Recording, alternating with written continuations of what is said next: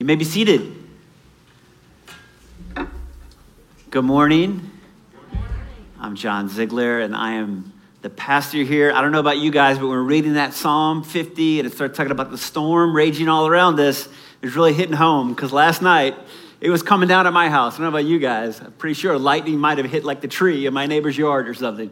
So I might have almost got scared, but I was the adult in the room, or I was the only one home with the kids, so I was brave. But we might have lost internet, and that's scary. You guys know, you lose internet when you got kids, it's scary. Might have to read a book or something. Okay, hey, good morning, everyone. So good to see you in church this morning. We have been talking about the prophets. Today we're in Isaiah, talking about justice.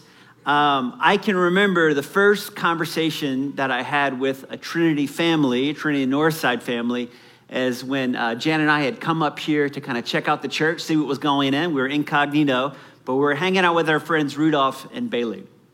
And I was so thrilled and excited to hear their heart, because they had a heart for their neighborhood and their neighbors, and they were excited about what Trinity was doing and the partnerships we had with groups like Los Vecinos, the Buford Highway, and with Presencia, and these different groups that our church supports, that partners with here to do justice in our city. And they had volunteered with them and been a part of what they were doing. And I was excited to receive their excitement, to hear about what was going on. And since those initial conversations, I've had many conversations with several of you and learned, and was glad to hear that many of you share a similar heart and a similar engagement in a variety of ways here through this church and in this city. As I've gotten to know our mother church and Trinity more, I've been just happy to hear stories about how folks from our mother church founded Lazarus, which is a program that reaches out to folks that are experiencing homelessness, and just to learn that our church has a long history of caring for the poor and a desire to reach those on the margins. I've also encountered what I would call a posture of humility. Leaders who are able to celebrate what the church is doing, while at the same time recognizing that we don't have it all figured out, and also acknowledging that there's got to be more that we can do, and that by God's grace, we can learn and we can grow. I love that song that Nick led us in earlier. It says, God, teach us your ways, and then it says, let us learn from one another. It's the imagination that God might want to teach us his ways by being in community with others that we need to learn from. What a powerful sermon that we sung this morning.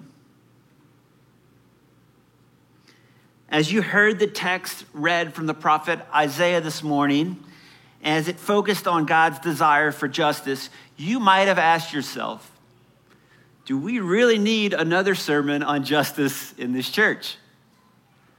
I kind of asked myself that question as I read the text as well. In fact, it sounded like the same exact sermon that I preached just a few weeks ago from Amos, because Amos's message is like really similar to what we read in Isaiah.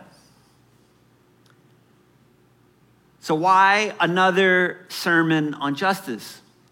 Well, the reason is simply this, that we follow the lectionary. The lectionary is a series of readings that attempts to kind of cover most of the Bible as much as it can on Sundays in 3 years. And since the Bible is always talking about justice, it turns out that I find myself having to often prepare sermons on justice, because whether we're in the Gospels or in the Pentateuch or in the prophets, almost every book of the Bible wants to talk about this subject, wants to talk about God's good and beautiful and loving ways, and how those ways are always ready to adjust the way we live. And they're always speaking, and they're always trying to reorder the way that power is ordered on this earth. By the way, I want to let you guys know that Isaiah is kind of like a really big deal. And the reason is, for us as Christians, is because Isaiah really shapes the imagination of the New Testament conversation. So much that we read in Jesus, in the Gospels, and also in the epistles is shaped by this book, Isaiah. So this is my little $90,000 seminary tip. Save you some money this morning. Read lots of Isaiah, read lots of Exodus, okay? And if you'll understand those, you'll be able to read the New Testament so much better. I'm happy that we get to be in this book this morning. Of course, you've already heard the words read by Steve. Isaiah comes out swinging. He doesn't mince words. He gets right into it. And here's the main idea. God rejects your worship because of your injustice. He says, hear the word of the Lord, you rulers of Sodom. Listen to the instruction of our God, O people of Gomorrah. Of course, he's calling them names. These are names of people that have been so corrupt and so evil and so unjust that God has completely rejected them from the face of the earth. And of course, he's speaking to God's people, and he's saying, hey, that's kind of what you are. What did he say? The multitude of your sacrifices, what are they to me? Says the Lord. I have had enough of your burnt offerings and the rams and the fatted calf and the music you're playing and the Eucharist you're offering and the songs that you're singing. When you come and appear before me, who asked this of you, this trampling of my courts? Stop bringing me these meaningless offerings. Your incense is detestable to me, your new moons, your Sabbath, your convocations. I can't bear your worthless assemblies. God says, I hate this is like hardcore. I hate your new moon feast and your appointed festivals. I hate them with all of my being, with all my soul. I hate it is what you're doing. And they become a burden to me. And I'm actually tired of them. I'm weary of bearing them. And when you spread out your hands in prayer, when you sing your songs from Bethel and Hillsong and whatever else it is you're doing, I hide my eyes from you. And when you offer prayers, I'm not listening. Why? Because your hands are full of blood. Can you imagine? Can you imagine God sending a prophet here to say, hey, Nick, I don't want to hear another song. John, I don't want you to consecrate another Eucharist. Trinity, I'm done with your hymns. I'm done with your prayers of the people. I'm done with you. By the way, it isn't that God isn't into like feast days and sacrifice and all this stuff. This whole list that we just read is everything that God told the people to do. Like in the book of Numbers, it says this, at the beginning of each month, that is at the new moon, you shall present to me a burnt offering, right? God tells this to his people. And yet here, your new moon feast and your appointed festivals, I hate with all my being. Well, why the mix-up? It turns out that God didn't suddenly change his mind about sacrifice and feast days. He just never intended these feast days to be celebrated by people who trample on the poor. He was never interested in sacrifices that are offered by bloody hands. Well, what is it? What is it that God wants from his people? God wants genuine worship from generous hearts and just hands. God wants genuine worship from generous hearts and just hands. Now, we Anglicans love genuine worship, right? Some of us pride ourselves on the fact that we celebrate the liturgy right? We do it right. And God wants to say to us, okay, your liturgy looks good, but the worship that I want is from people with generous hearts and just hands. What does God want from his people? Well, there's 6 verbs in this text. They're action words that I want us to read and to consider. This is what God says in verse 16. Cease to do evil. Learn to do good. Don't think you already know it. You got to learn it. Like you need to learn to do good. Seek justice. It's something you've got to work for. It's something you've got to go looking for. You have to seek it out. And then I want you to notice the action that is required in these next three verbs. 4 is rescue the oppressed. Not just stop oppressing them, but I want you to rescue them. And then I want you to defend the orphan, not just to do no harm, and to plead for the widow.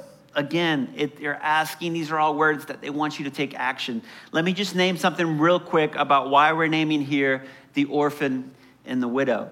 There's all kinds of reasons that we could go into, but basically these are people, obviously if you're an orphan, you don't have parents to take care of you.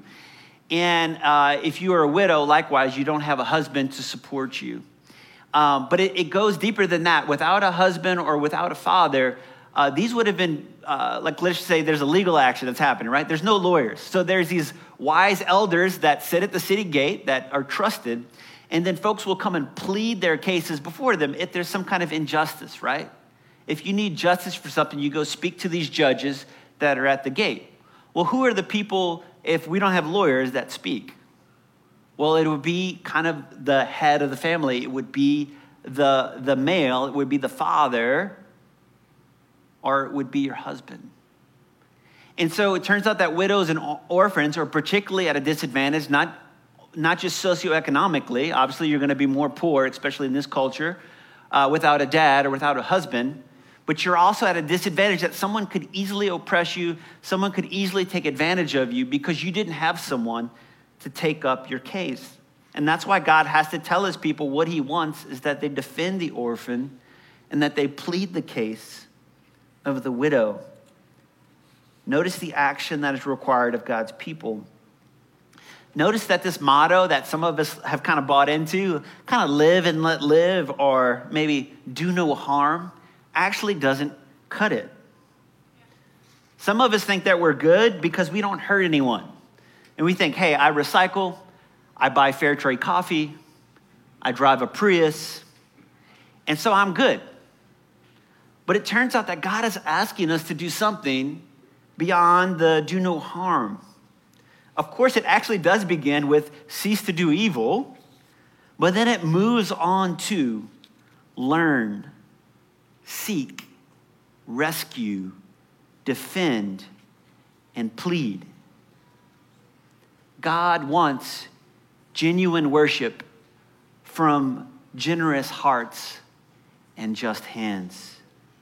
We might say from hands that are tired from doing the work of justice. So what happens if God's people engage in this work of justice? What will then happen? Well, God promises forgiveness, right? Come, let us argue it out, says the Lord. Though your sins are as scarlet, they will be white as snow. Though they are red as crimson, they shall be like wool. Some of us grew up singing this song, Jesus paid it all to him I owe. Sin had left the crimson stain, he washed it white as snow. Some of us might not have realized the context from which these lines were borrowed. It's the context of seek justice, rescue the oppressed, defend the orphan, plea for the widow. And God says, then you will be forgiven. Well, we might say, wait, this doesn't sound like the gospel that I know. Isn't it true that we can't save ourselves? Isn't it true that we don't have to clean up ourselves to come to Jesus?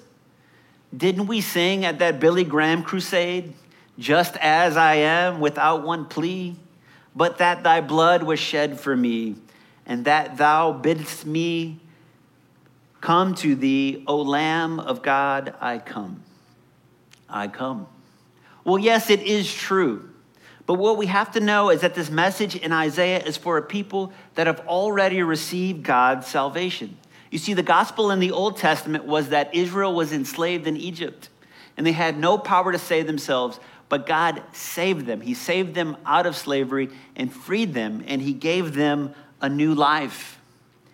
And it turns out that mercy and justice is what God's people were supposed to live in response to God's grace. Friends, the message for us isn't become a just person and God will love and forgive you. No, it is this. God loved you and he forgave you. And so he wants you to demonstrate his love to others in acts of justice. We can't think that we can belong to Christ without seeking justice. Love of neighbor is not optional for those who would follow after Christ. God wants genuine worship from generous hearts and just hands. And that's why in today's gospel, we hear Jesus saying, "Don't be afraid, little flock, for it is the Father's good pleasure to give you the kingdom." And because you have that safety, you can sell your possessions and give alms to the poor, and you can make purses for yourselves that don't wear out, an unfailing treasure in heaven, where no thief comes near and no moth destroys. For where your treasure is, there your heart will be also. Don't be afraid. Don't be anxious. It's the kind of anxiety that we have about uncertainty. And it's this anxiety that drives us to accumulate possessions at the expense of our neighbors. Have any of you guys ever exchanged money because you were going to a foreign country and you wanted to buy things there and use money that they would actually accept, right? So I'm not really good at cleaning out my wallet. I think I still probably have a few euros in my wallet, although I haven't been there 10 years. Maybe there's a few pesos in there as well from trips to Mexico. How do you obtain currency in God's kingdom? How do you transfer your assets from this kingdom into the kingdom of God? Well, here's the gospel imagination for you from Jesus this morning. Giving to the poor is your kingdom 401k.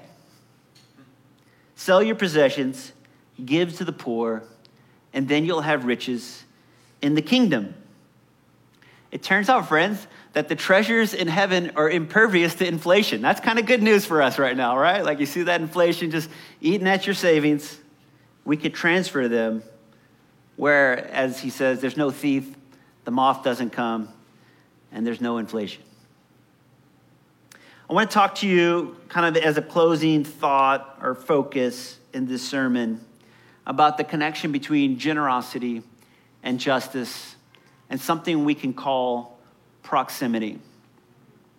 The Farmer Street I used to live on in Los Angeles, I have a friend that lives there named Nate. And Nate is a musician and a well-known band that probably everyone here would know.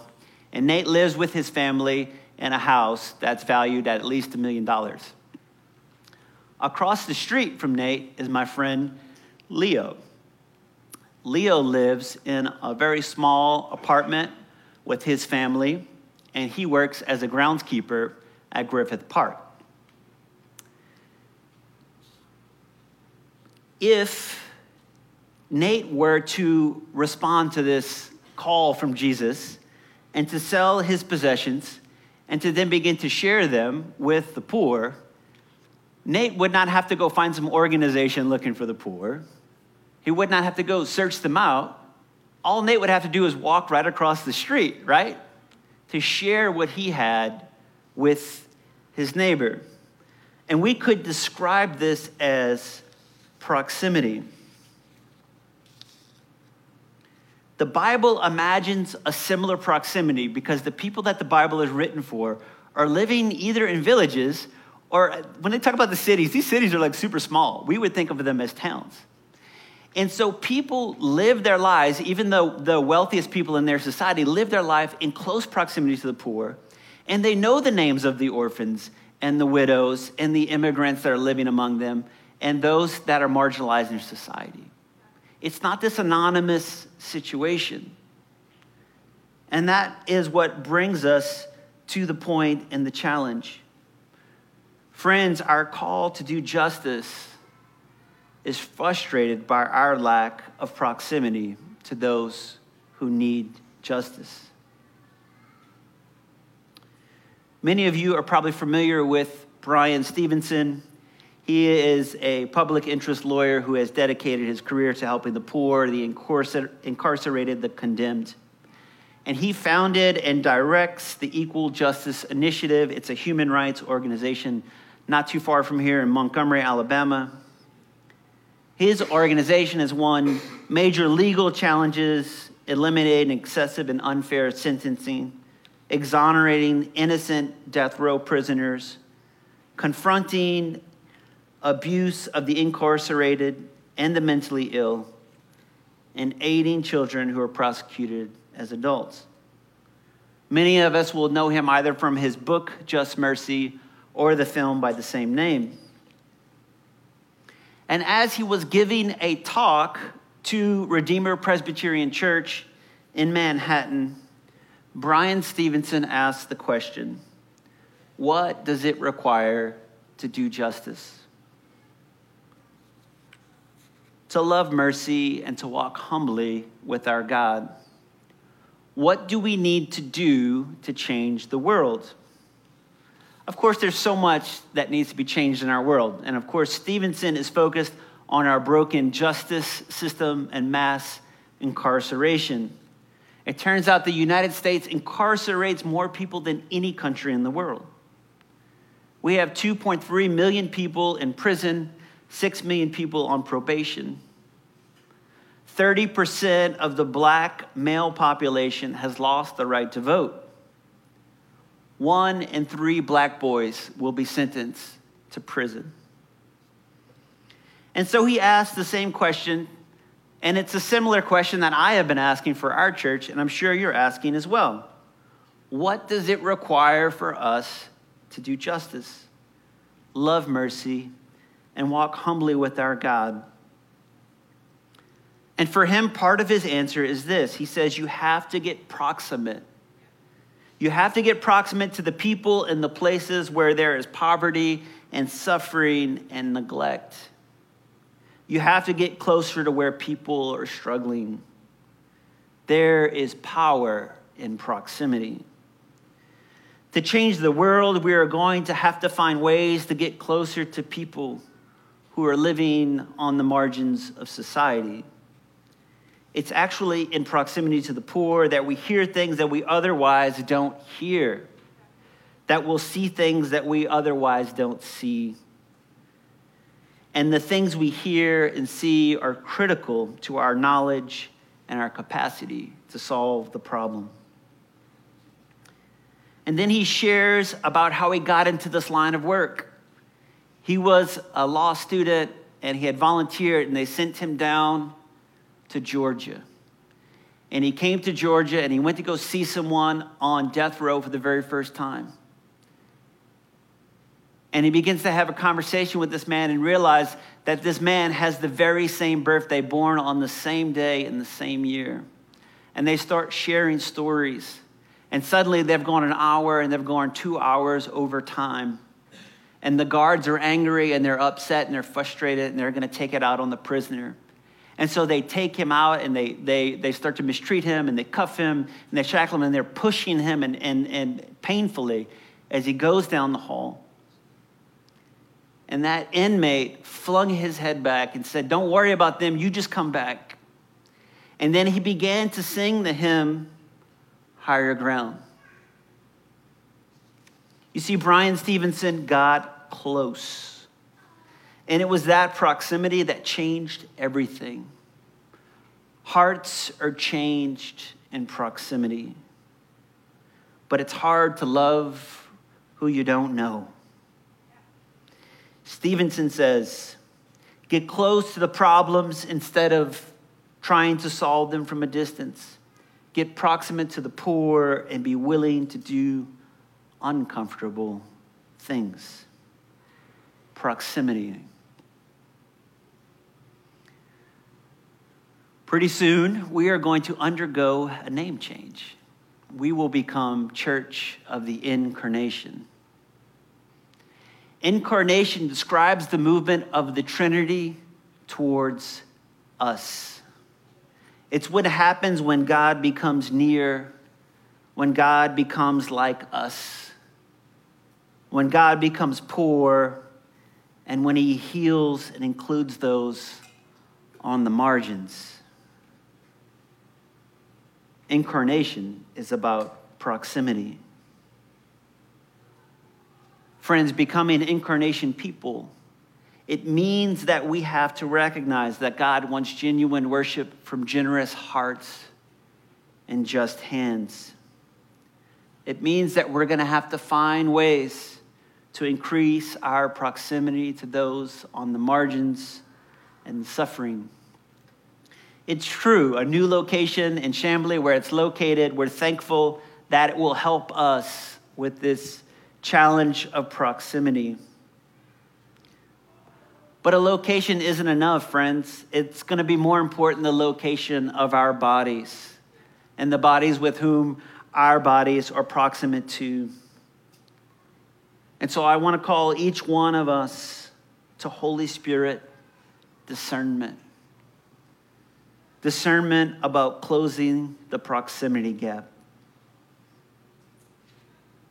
Loving God, grant us generous hearts and just hands, that we may perfectly love you and worthily magnify your holy name. Amen. I want to invite you to a moment of silence now as we reflect on what the Spirit would be saying to us.